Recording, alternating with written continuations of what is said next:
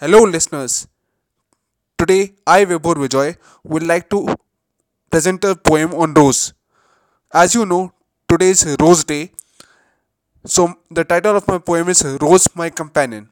Yellow signifies the start of a friendship, when loneliness is a tough pill to swallow. Black announces start of a revolt, when voices are crushed.